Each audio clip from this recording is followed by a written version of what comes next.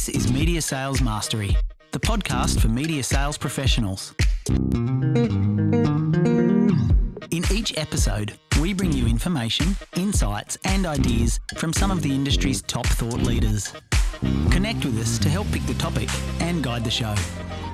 This is Media Sales Mastery, the podcast for media sales professionals. I'm coming at you live from the terminal of Brisbane Airport. I'm not really, but my house seems to be under a flight path. I've noticed recording podcasts during the day is problematic because I seem to just have a plane flying over every 3 minutes, but that's okay. We shall persevere. One of the things that's really cool about this episode, and probably the reason I'm recording it on short notice, is it's a very special episode. We've got a returning guest, Mr. David Fish. Now, he was previously on an episode titled Sell the Dish, Not the Ingredients. He is coming back today, and it's all, I guess, in celebration of a new book that he has just had published called, wait for it, The Art of Strategic Storytelling, What It Takes to Create Winning Presentations. Now, I was very fortunate. I actually got to proofread the first draft of this book, and it is so cool to see it finally published and in final form. Fishy actually sent me a copy last week. It's here in front of me. It looks beautiful. It smells beautiful like a new book should.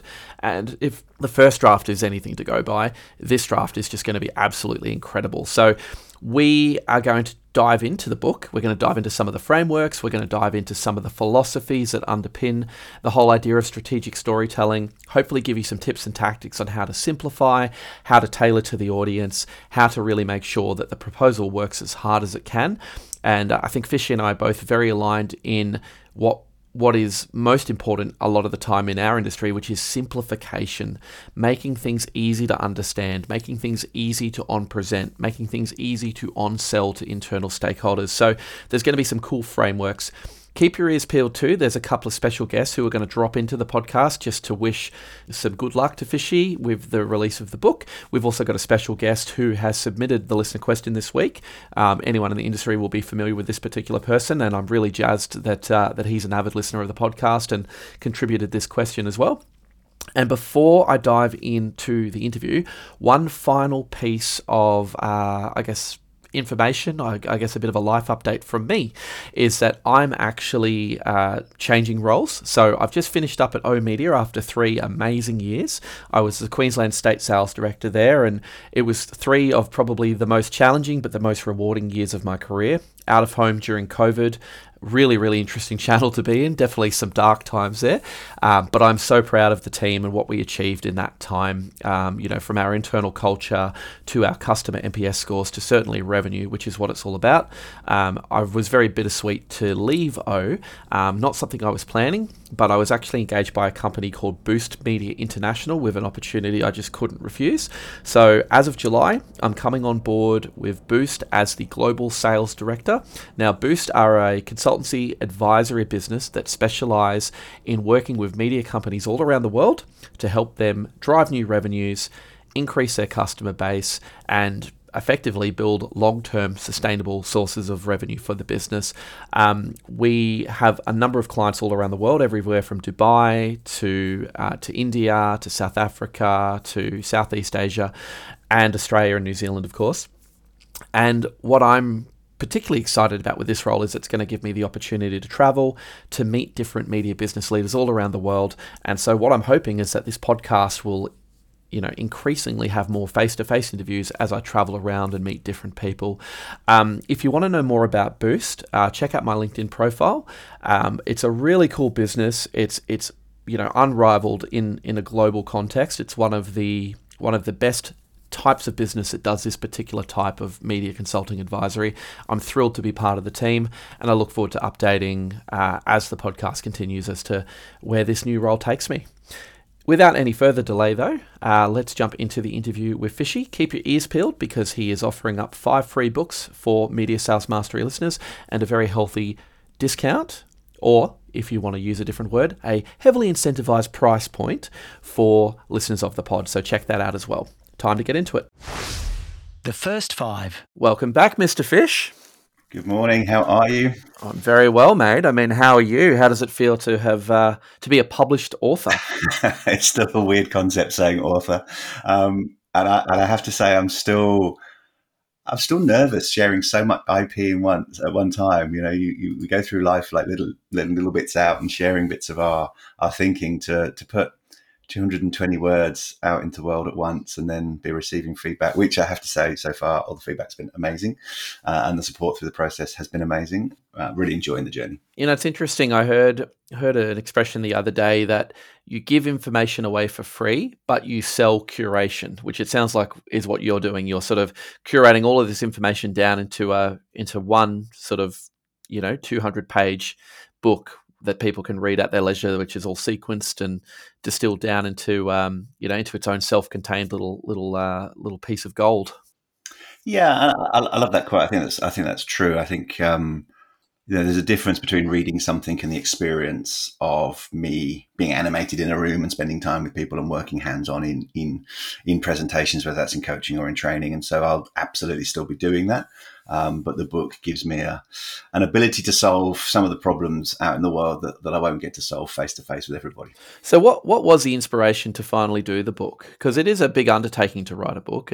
I imagine it's a big process. What was it that finally tipped you over the edge? The first is that this is a consistent theme through my career, and it remains a problem, and that is that there's too many great ideas that get lost in average, boring, long, complex, confusing presentations. If you think about the amount of time we invest in creating solutions, coming up with ideas, taking products to market, for them to lose the sale, for them to not connect with an audience because of how they're packaged and how they're presented.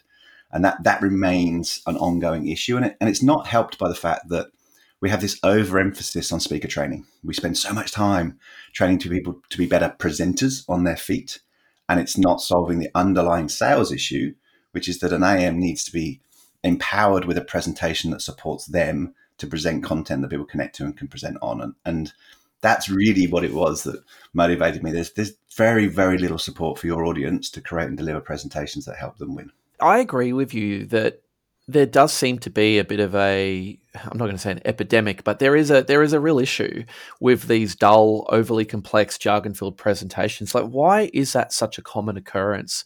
Has that always been the way from your observation, or do you feel like that's actually becoming more of an issue?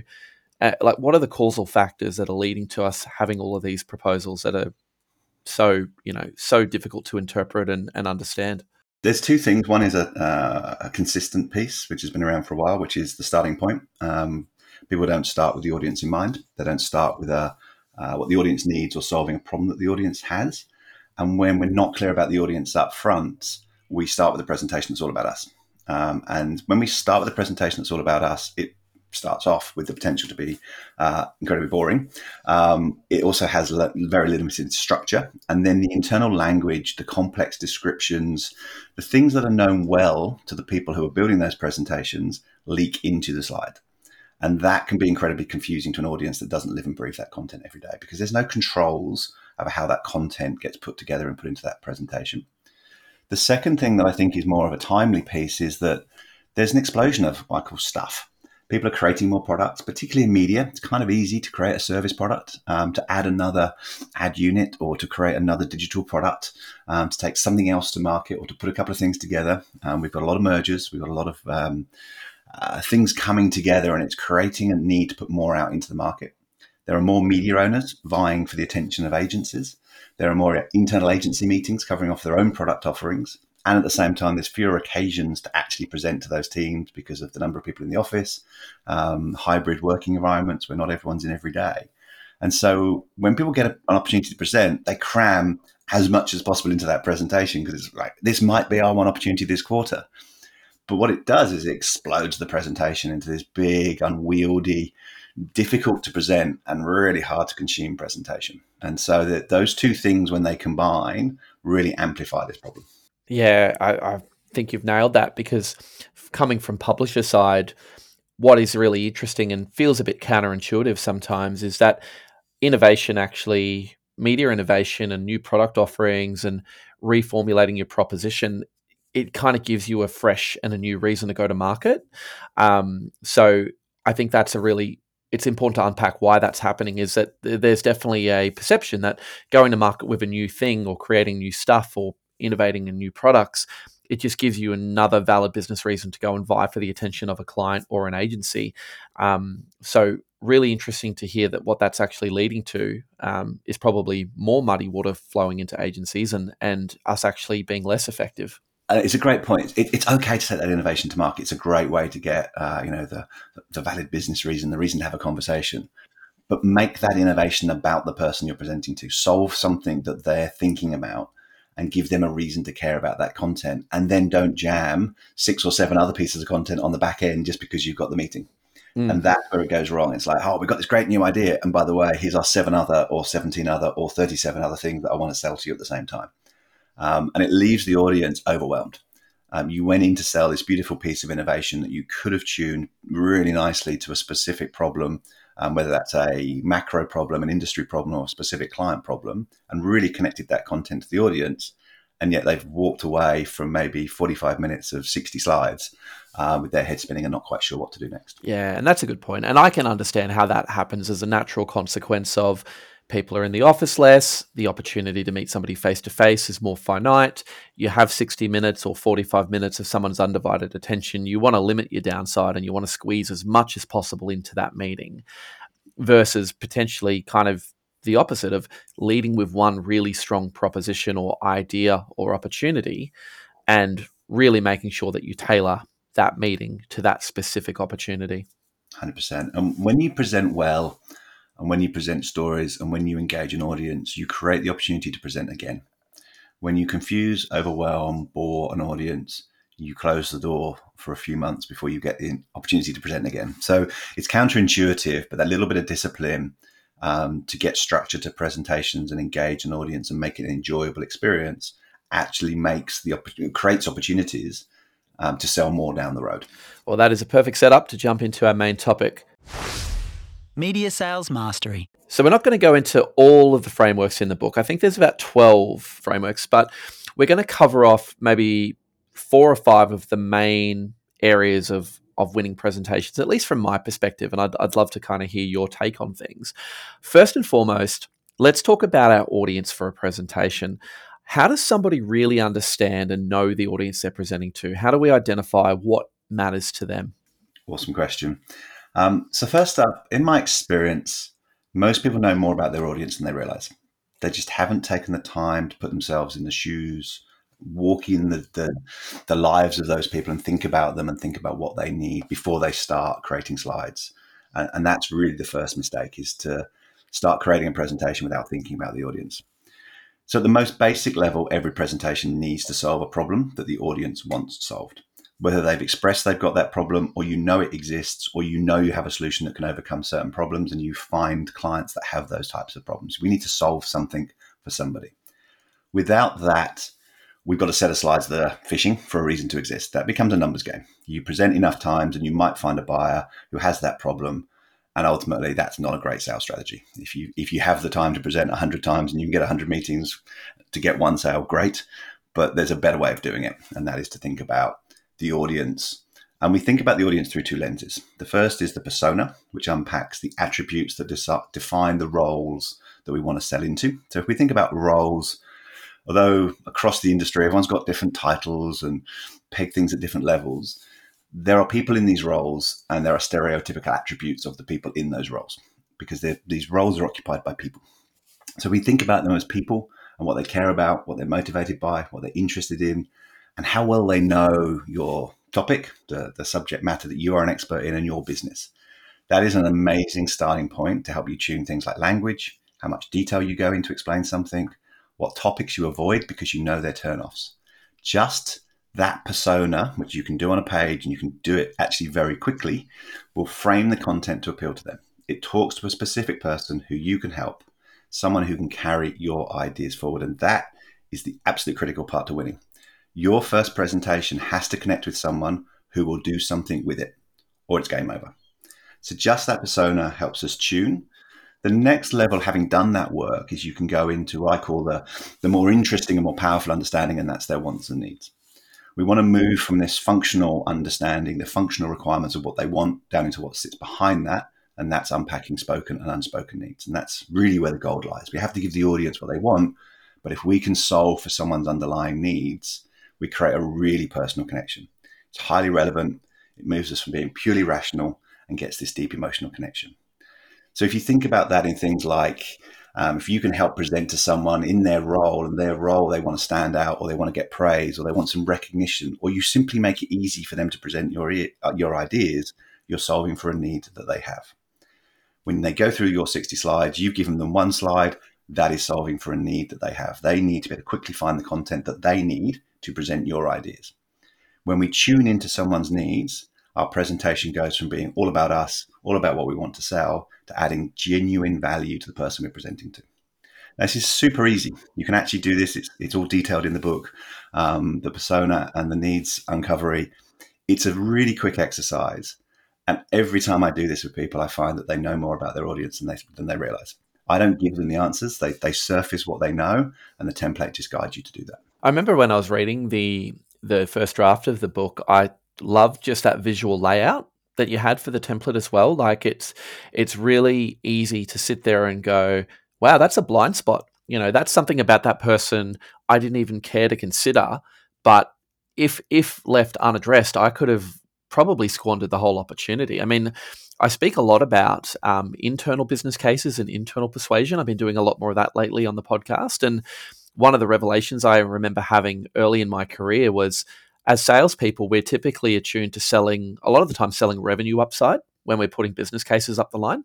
And I remember pitching to a CFO and just it not landing, and somebody going, mate, they are not interested in what you're talking about in terms of upside. Their issue is cost control. And it's a very simple example, but it's like that stuff isn't actually obvious to us unless we sit down and really think about it and go through that process of what is important to this person. What are their turnoffs? What's language we best avoid? What's their relationship with competitors? What's their previous experience with us? What's their level of risk appetite? What type of social currency do they want? All of these things, unless you actually sit down and consciously go through the exercise, you often just aren't even aware of these things. So I think that's a great call. The question I had as a follow-up to that, though, is what about if you're presenting to a room of multiple parties? How does that process potentially change? And how do you maybe make sure that you're able to still tailor the presentation to 4 or 5 people, but not overcomplicate what it is that you're presenting either? Great follow-up question. So when there's a room, and the second part of this is when there's people who aren't in the room. One of the dangers is when we start to create presentations for everybody. A presentation can never be for everybody. It has to be for somebody. Otherwise, when we try and create these presentations for everyone, they become really bland, bloated, and generic, and no one connects with them. So again, there's this really weird paradox that when you create a presentation for a smaller number of people, it engages with a larger number of people. It's the reverse of what we believe to be true. There is someone in every room who is your connector of your content. Someone in every room who is the person who is going to do something with your slides after you leave, whether that is to review them, whether that's to present them onto somebody else, whether that's to give you feedback on them, whether that's to take them and put them into a deck, or whether that is to present them directly to somebody else as a result to keep you moving forward. That is your most important person. You have to create content that helps that person become you after seeing your content just once. That is the ultimate sales challenge that every presenter faces, that presentation training doesn't teach you about. You present once, your slides have a long life after you leave. One person in that room is your connector of that content to other people. And they are the most important person. So we often get caught up with, even with your CFO example, we get caught up with, I'm presenting to this person, but they're going to go on and present to the CFO. What do they want? Well, you don't know, and you're not going to present to them. Often in an agency-client relationship, you won't present to the client. So focus on the person who is going to present to the client and make it easy for them to do your job. Give them slides that they can present. Give them slides headings that help them navigate to the right content and tell them what the slide's about. Make graphics really easy to present. Call out stats on the slide. So if there's a graph with lines going up and lines going down, you note those lines to show what they mean. All of that makes that person more confident and more comfortable with your content and keeps you in the game. That's the most important person in the room. Well, here's my segue. We had obviously Andrew Bagg-Sidwell on the podcast talking around this whole notion of being built for pitch. Yep. And I remember distinctly the 3 pillars of being built for pitch were quality thinking, turned around quickly, and packaged to be easily on-sold, which is what you're talking about there of like, make it easy for your clients to pick up the work and on-sell it. And This is probably where I think I've had the most frustration as a sales leader over the years, is when I'm constantly pushing to simplify, the reps to simplify their proposal, and people are going, no, this is complex, I can't simplify. It's like, well, how do you expect your customer to do that? How do you expect an agency to simplify this into one slide if you can't do it? 100%. So that is the segue with Bag. Here's the other segue. He actually recorded a little personal message for you, which I'm about to play here, just wishing you the best on the launch of the book. Fishy, Bag here. Baggles, as you call me. Just want to say, man, I've known your story for a very long time now in Sydney. What is it? 10, 12 years. In that time, you've jumped out of planes, out of hot air balloons, base jumped. You've learnt to pilot an acrobatic plane. You've taught direct sales and radio, which is probably as tricky and as risky as those other behaviours and endeavours. You've socialised with media people equally as hard as those other endeavours. And now you've written a book. Probably the most toughest thing that you've ever done, obviously besides your health victory that you had, and you took us all on the journey in the Facebook group. Mate, seriously, as an ex-colleague, as a friend, as a fan, there is nothing you can't do. I look forward to reading the book. I look forward to ripping pages from it and sticking them on the walls and quoting and learning from it and growing and claiming it as my own thoughts, like you do with some of mine. That sounded heaps bitchier than it actually was, because you're a man I just love and adore, and I think you're a tremendous human. So well done, and hopefully we can keep hearing you on podcasts like this one. Love you, my brother. Amazing. Thank you, Baggles. It's funny, when I initially reached out to him to record something, he outsourced it to AI. Of course. And some of those would have made the final cut if it wasn't for the fact that I thought his heartfelt personal message did a little better. Let's jump into the next question. And I know you're a massive proponent of this, as am I. In a world of increasing complexity, some people don't like complexity, some like the word detailed, but in a world of increasing complexity and detail, how do people ensure the content in their presentation and proposal is concise? How could you organize content to increase the clarity and impact of the message? So this is, yes, we're both proponents of the simplification movement, and it's a big focus of the book. There's a whole section on this. So you have to ladder it up. A lot of presentations are built around unfolding lots of detail and then trying to bring it all together at the end. And some of that's because we like to present in a way that has a bit of mystery to it. But this often ends up with the audience confused and lost before the big ta-da, where it all comes together. And believe it or not, I see a lot of presentations where the presenter even forgets to bring it all together. And there's never the ta-da. So we have to lead with the most important. What do they need to know first? And then unpack what sits underneath this. This is where I talk about ingredients. All the stuff you could talk about being laddered firstly into dishes, which is combinations of ingredients that increase the value, the utility, and the ease with which you can talk about your ideas and somebody else can consume those ideas. Then we put those dishes into groups based on the themes that naturally connect them, and then we find the logical order. Organizing content, logic is always, always, always your friend. Always look for the most logical, easiest way to overview and lay something out. It helps you as a presenter, it helps the audience follow along, and it helps them find what they need and remember what you said when they come back to the presentation in days and weeks' time. Why do people struggle so much with this? Like, why do people struggle to think about how to simplify something down into like 3 main points or one main idea? Like, what is it? What's the mental barrier here that people need to overcome? So I think this often comes back to the audience piece. So if we're not clear up front on the problem that we're solving and the change that we see as being possible. So the way that we structure getting clear, if you think about getting clear about a presentation, it's like creating an anchor for a boat. When you put that anchor down, it says, this is where my boat's going to stay, whatever happens around me. So if we know the audience, we understand the problem that they've got, and we can envisage a change from that problem to a better place, that sets up the frame of our story. I want to go from A, the problem that they have. Ideally, we make that problem a little bit worse and deepen how we can solve a bigger problem for them. And then we go to B, which is our resolution. In the middle of A to B is our content. When we've got that structure in mind, then we can start to work through what goes in and what gets left out. And the difficult bit, I think, is what gets left out, because there's always going to be more content than you need. And there's always going to be people around you who've got a reason why that bit of content should go in, whether it's the person that created it, whether it's a sales priority that someone's going to push in your direction, whether it's another division that's trying to sell something off the back of the fact that you have a meeting. There's always going to be stuff coming at you. And that's where the anchor becomes important. When you put down that anchor and said, no, this is my audience. This is the problem that they've got. This is the change that I see as being possible. This is the content that goes between A and B that takes this audience on a journey from that problem to how we solve that problem and take them to a better place. That is the piece that if you work through that, and often people say to me, this audience stuff, it takes so much time up front. Sure. How much time does it take to go back through your content, create a new presentation and represent a second and third time when you confused the audience the first time? You get that opportunity.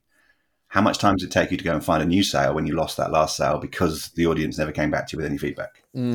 So that little bit of time on the audience, that little bit of time on the problem, that little bit of time prepping for that change that you see as being possible, it's kind of the defense. It's the internal shield for all the content that's going to come at you like little stars hitting the spaceship in Star Wars. When you're flying through the galaxy, that's what content's like inside a media owner. There's just stuff coming from everywhere.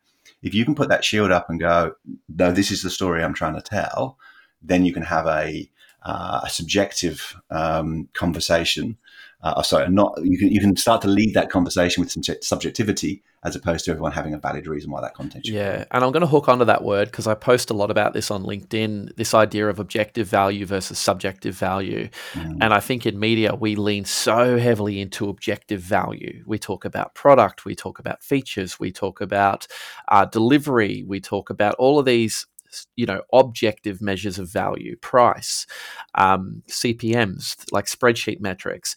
And the subjective value is what comes from the way that you can actually package and position the proposition as a solution to a problem. It's that whole a vitamin versus a painkiller. Which of those are you sort of more readily in need for when you need one? So I love that idea of spending time on the audience, and hopefully that's kind of the mechanism to then be able to get rid of anything that feels ancillary or feels irrelevant or feels like it's going to create drag in that actual presentation. This is probably the next sort of segue for me is, and you said it at the start, mate, great presentation skills don't get crap work over the line, right? But there are things you can do to make your presentation more compelling, and there are definitely devices and techniques you can use with the way you present. So how does somebody still connect emotionally with powerful storytelling? And how does storytelling actually enhance your presentation skills? So the thing with stories, with presentations, is that stories don't just happen. You have to structure for a story. And the story that we want to tell in a sales story is to establish first up why they should care. And this, again, is where I see a massive deviation. We often start with slides about us, how great we are, how we're number one for something, as opposed to starting with the problem. If we start with the audience's problem, we establish why this matters to them. Ideally, we take that problem and we add some of our expertise to that, and we deepen what could happen to that problem without us. So we get into a scenario where without our potential solution that's coming, things could get worse. This creates this sense of in this together. It's an emotional hook right at the beginning of the story. So I talk about a number of different stories, and you can think about any movie or book you've read recently. I talk about Cinderella. So in Cinderella, we learn of how awful Cinderella's life is, and what she wants is what we want, which is her to escape her evil sisters to a better life. We are now in this together, just through that establishing that Cinderella has this problem of an awful life because she has evil sisters. So when we do that in a presentation, that is the anchor for the start of a great story. And every presentation should and can start there. And so many don't.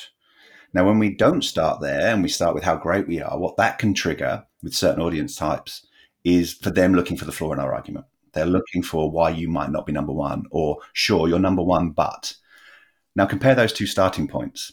In this together, or looking for a flaw in the argument. Which of those is going to lead to an audience that's more connected, more engaged, and more ready to take your ideas forward? I know the one that I would like to be presenting. I love likening it back to narrative and to movies as well, because I think there's something in the way that movies even the way that people actually talk about the plots of movies. If you think about the way that somebody who would go and pitch a movie or a script into Hollywood, it's often just distilled down into the absolute simplest core elements of that story, isn't it? Like, you don't have time to sit there and go, we're creating this world and it's going to be like this show and it's going to have these characters and it'll have this plot and this subplot and it'll take place here. Often it's kind of got to be something as simple as, like Wade Kingsley used to say with Speed, it's Die Hard on a bus. It's Will Ferrell as a NASCAR driver in Talladega Nights. It's these really simple log lines that really quickly articulate what that kind of storyline is going to be and what that narrative is, but it's got to hook you straight away. 100%. And so I call it the narrative for a sales presentation. You want to be able to get down your narrative, which is, here's the problem, here's how bad it can get, which I call the winter. We establish our starting point of winter. So the problem gets worse without us. Let's get to winter. That's our start point, which is A. What is the narrative that's going to move us from A to our resolution, which is B? B is the better place that we can envisage getting to. It's the opposite of winter, which is summer. And then in that, you can literally write a set of bullet points, which is your story.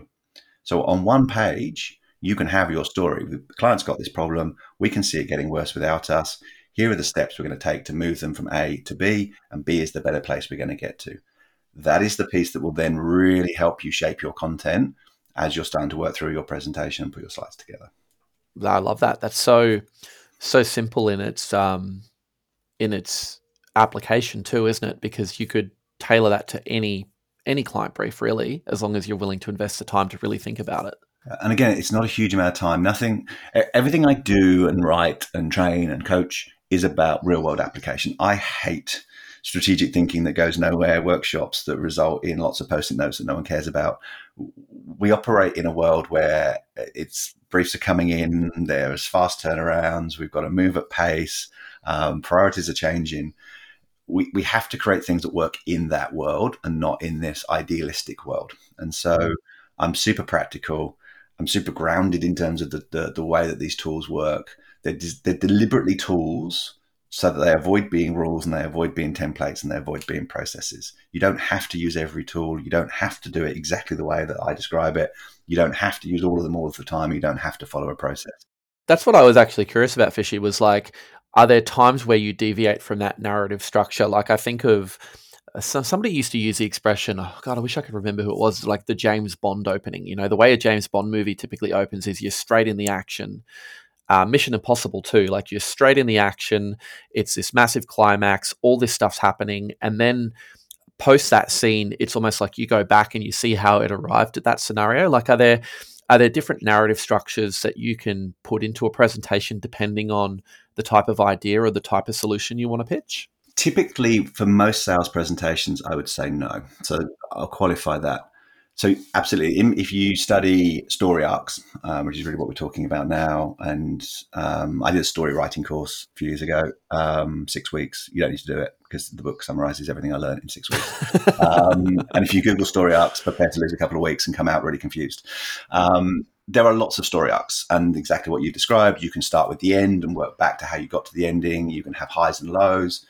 With a typical sales presentation, we're trying to get somebody from a problem to a resolution as quickly as possible, and as cleanly and easily as possible, because remembering we want them to become us after seeing this once.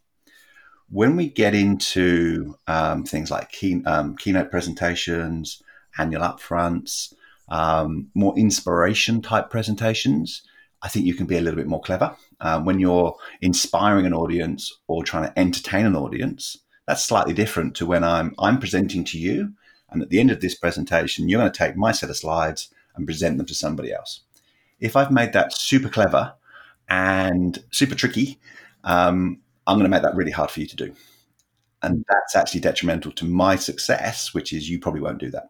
If you're confused, overwhelmed, unsure how to land that, and you don't have the confidence that I have in that story, and I may have spent a couple of weeks rehearsing that story and practicing it, and so you kind of got this sort of theatrical pitch versus a hardcore sales presentation where I need to land an idea with an audience to somebody that's going to connect with that content and do something with it. In those situations, which is the bulk of the work that we tend to do in terms of communicating ideas out into the market, We want to get someone through our story as quickly, as cleanly as possible. Well, you've highlighted a blind spot, which is I'm all about the self-indulgent way of doing things new and differently. So I will check myself. But I do love that. I remember listening to a great podcast from a trial attorney. And one of the things that the interviewer asked him, which I thought was fascinating, is, what makes a good lawyer versus a bad lawyer, right? Like some lawyers can charge a premium and they have a massive win rate and other lawyers don't. And he actually said a lot of it comes down to your ability to build your case in a narrative arc. So no different to how you try to persuade in sales. He basically said, if I can assemble the facts of the case in a way that it moves through the jury's brain quicker than the other guy can do it, then I'm probably going to win that trial, which just really kind of reinforces the connection between storytelling and the way that like our brains seem to actually work and process information. Yeah, 100%. And that, so people say to me, if we all start using the same story arc, won't all presentations be the same? No, because the content's different and the person presenting it is different. And if you look at how to structure a book, having gone on I had a book coach, you get a chapter structure and you write every chapter in a book, and most books will be between 9 and 12 chapters. And my question was, well, won't all the chapters look the same? It's like, well, actually, no, because by the time you populate the content, then you move a few things around, even though every chapter is structured the same, to help the audience move through the chapter, they'll feel very different. And that's part of the creativity, right? Like I'm a songwriter and a musician outside of what I do in my professional life. Every song fundamentally has the same structure: intro, verse, pre-chorus, chorus, verse, chorus, bridge, breakdown, chorus, There you go. right? Yeah. Every song. I mean, there's variations of that, but for most, 90% of pop songs, they all follow almost an identical structure. Yet the creativity is how you make that different and fresh. And it's the way that you deliver the music within that structure and framework that actually makes it creative. So that's probably a good call out there too for anyone who's worried about it being templatized or getting stale. The creativity comes from making it feel fresh, even if the structure and underlying foundation is the same. Amazing. And how good is it to have that structure? So how much more effective are you as a musician having that structure to work with than if you were doing jazz and trying to improv every time? Yeah, well, me particularly as a jazz player, terrible, because I'd be hitting a lot of wrong notes, which I know you get a bit more permission to do in jazz. But hey, speaking of creativity, I've got another message from a very creative individual here, Mr. Michael Dargan. I'm going to play it for you now. Fishy, Doug's here. Very excited for you on the new book. In fact, have it right here. Cannot wait to get stuck into it this weekend. Very excited for you. Congratulations, mate. Thanks, Doug. Wow. See, there's simplicity and to the point. Hey, 10 seconds. I love it. I don't know if he actually had the book, but I could hear him flicking through pages. He does. So he has posted a picture of it, which is I'm loving seeing people's posts, and I'm actually looking forward to Baggles' comment to seeing when I walk around offices to see pages torn out and stuck on people's walls. That will be, I think, the ultimate sort of reward for having written the book. Well, when Doug said the power of audio, with the flicking of the pages, I said, you should have said you were coming to us live from the DJ booth of the Playboy Mansion or something like that, because who would we be to disprove that? Okay, so let's jump into the last couple of questions before we get into the listener question. And I think we've kind of touched on this throughout. Like, simplification is easier said than done. But what are some of the techniques that you personally use to distill down a lot of information into its simplest form? So maybe I'll throw a scenario at you to make this fresh. I've come to you with a 74-slide deck. I'm saying everything in this deck is absolutely sacrosanct. It's super important that we include it. And your job is to ruthlessly cut my slides down. How do you typically approach that type of scenario? So the first thing we would do in that situation, it's a great setup, is we'd come out of the presentation and I'd ask you to tell me the story. What are you trying to do here? What's the problem we're trying to solve? What's the better place we can get someone to? So what's the outcome we think we can deliver for them? Now give me the key points that you want to tell in that story to get me from A to B. And in doing that, we would immediately get a sense of the story and we'd call out what I call highlights, some key points that we need to make, and some sound bites that should become the slide headings or the most important points on the slide. So we would write, probably in Word or Post-it notes or on a whiteboard, that story. We would stay away from slides as long as possible. and have a conversation. And you can do this in the office between two people. You can have this little thing called collaboration where you literally say, hey, I'm working on this presentation. I'm trying to get from here to here. This is what I'm thinking of saying. Does that make sense? Then go back to the slides and go, oh my God, that is not what I'm doing in my slides.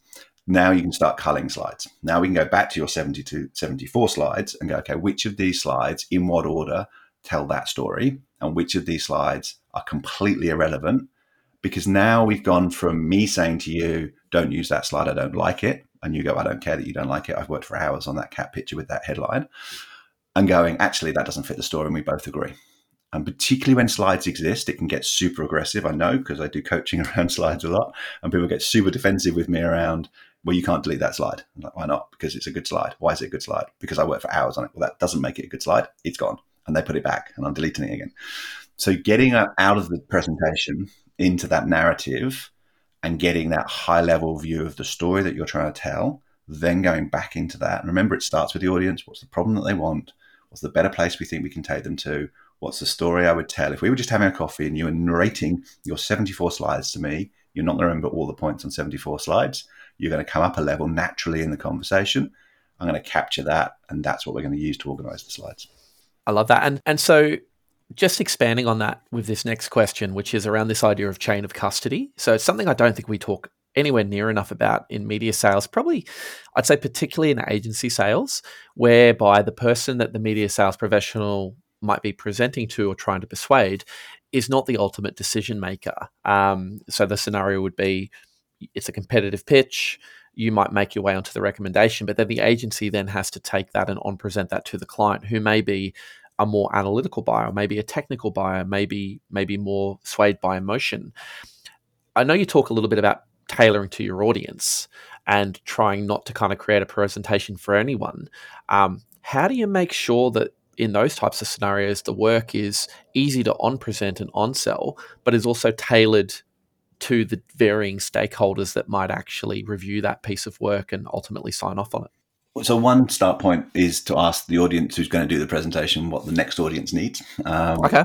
So have a step ahead. If you know you don't know much about the second audience, try and inquire about that. Remember, we're trying to empower that first audience to become us, to take our content forward. If they can't do that first job for us and take our slides, nothing will happen. So if we know that maybe we do know the second audience, the client audience, is super analytical, but if our first audience isn't given the right level of content to enable them to engage with that audience, and we're not going to get the chance to do that, our content isn't going to go in front of them. No one will ever present something they're confused by, they're overwhelmed by. If there's something on a slide, there's an agency person presenting to a client, even a client presenting within a client. If you're a marketing director presenting to a CEO or a sales director or a group of salespeople, and you're not sure about something on a slide, be it a stat, be it a graphic of how things move from different data providers through an ecosystem, if you're not confident with that, you either delete the slide or you take the thing off the slide. Both of those things are bad. So we have to create slides that enable the people we present to present on. Slide headings, making key points visible, make it clear what the slide is about, calling out key stats on slides, making visuals, almost a visual on a slide. If you're going to show a data ecosystem of how first-party data flows through your platform into somebody else, it literally needs to be a visual that sells itself. Then the person presenting that can add to that. What you don't want is the person presenting taking away from your content, because you've lost control of the narrative that's going forward, and potentially you've lost key slides being presented.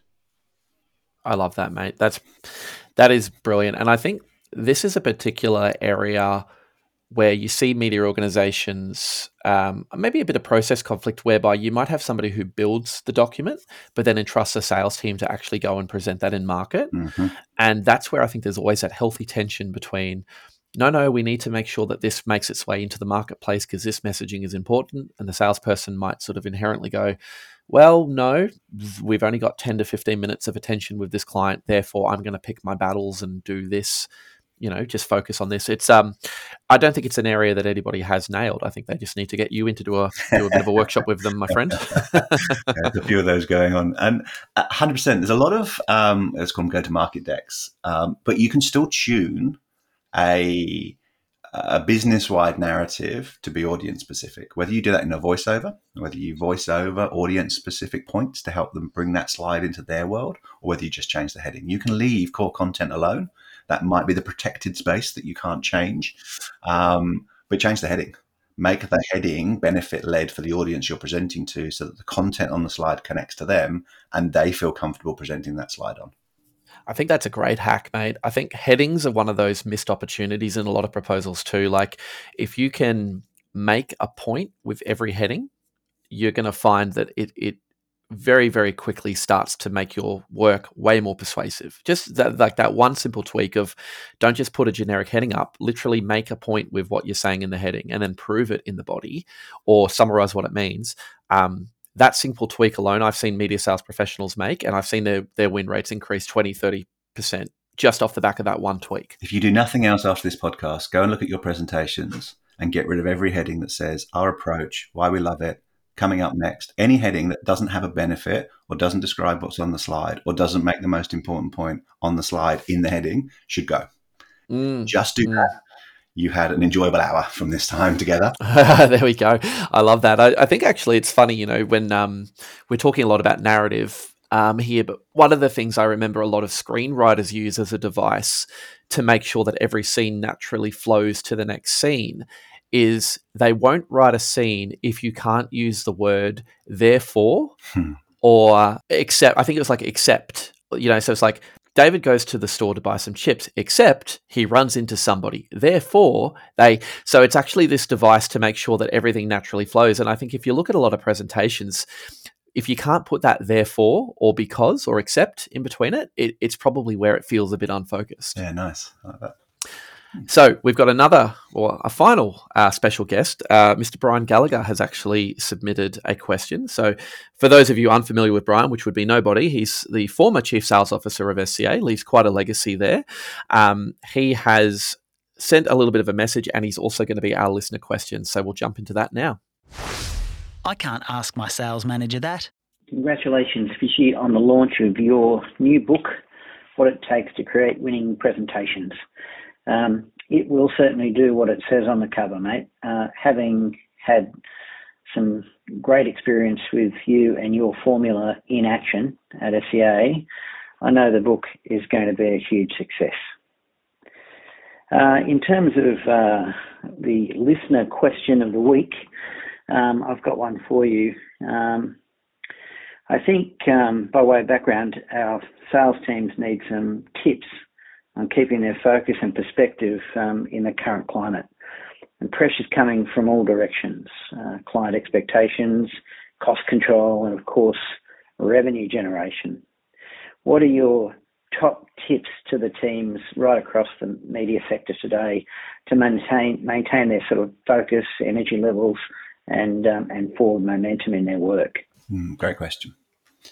Thanks, BG. Thank you for the plug. And it has been great working with BG at SCA. We've had a great couple of years together.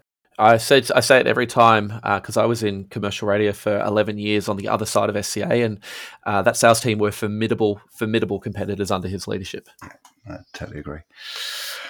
So the question, focus on how you help people outside your organization. So everything we've talked about with audience, solving problems, the needs of people, distill it down to its simplest form. How can you help them?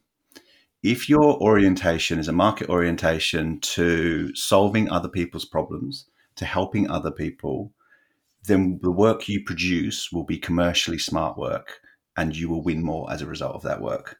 You will, if we talk about client expectations, cost controls, pressures, that's about helping people. If you know an agency is under pressure for resource, how do you make your presentation succinct, short, to the point, and give them one slide they can use in their presentation? If you know your client has XYZ problem, how do you tune into that and solve that problem?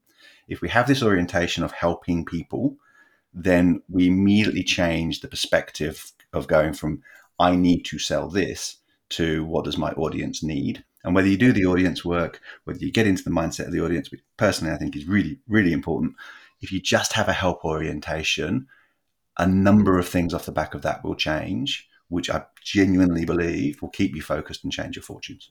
I love that, mate. I think it's interesting when we talk about this whole notion of solution selling. or in your case, you're talking about solving problems, identifying what the pain is, identifying what that winter looks like without inaction, and then getting them through to the resolution. And I've always been really fascinated by this idea of solution selling being something that a lot of salespeople can pay lip service to, but in tough economic times, it's as if that whole methodology can fall away. And if you think about it, tough economic times, that's when solution selling should actually be at its most powerful and potent in the marketplace, because a sales professional is dealing with a customer base that have a number of problems, be it contracting budgets, be it more competition, be it cost control, be it difficult, a difficult consumer spending environment, difficult trading environments. If anything, like solution selling and identifying pain points for clients would feel more pronounced in a tough time and would be more potent if harnessed and executed the right way. 100%. And that's it. If you keep an external orientation, because the danger is you become internal, you are under pressure, you feel the pressure, you try and sell harder. Because you try and sell harder, you become more self-orientated. Because you become more self-orientated, the presentations become more about you, and And it's a negative spiraling ladder as opposed to a positive one. So if you just start the day with a simple orientation of, I have great products, great solutions, and I'm here to help people outside the business with those products and solutions, you will create narratives, you will build stories, you will deliver presentations, and you will have conversations with people that help them move forward. Fantastic. Well, there you go, BG. Hopefully that nails the question that you put through. Mate, I got two things before we wrap up, and I hope you'll indulge us with one of them. But the first one was, you've looked after the audience with some potential free copies of the book and also some heavily priced incentive copies of the book. Would you mind giving us some details on that? For sure. So we're going to do a podcast promo.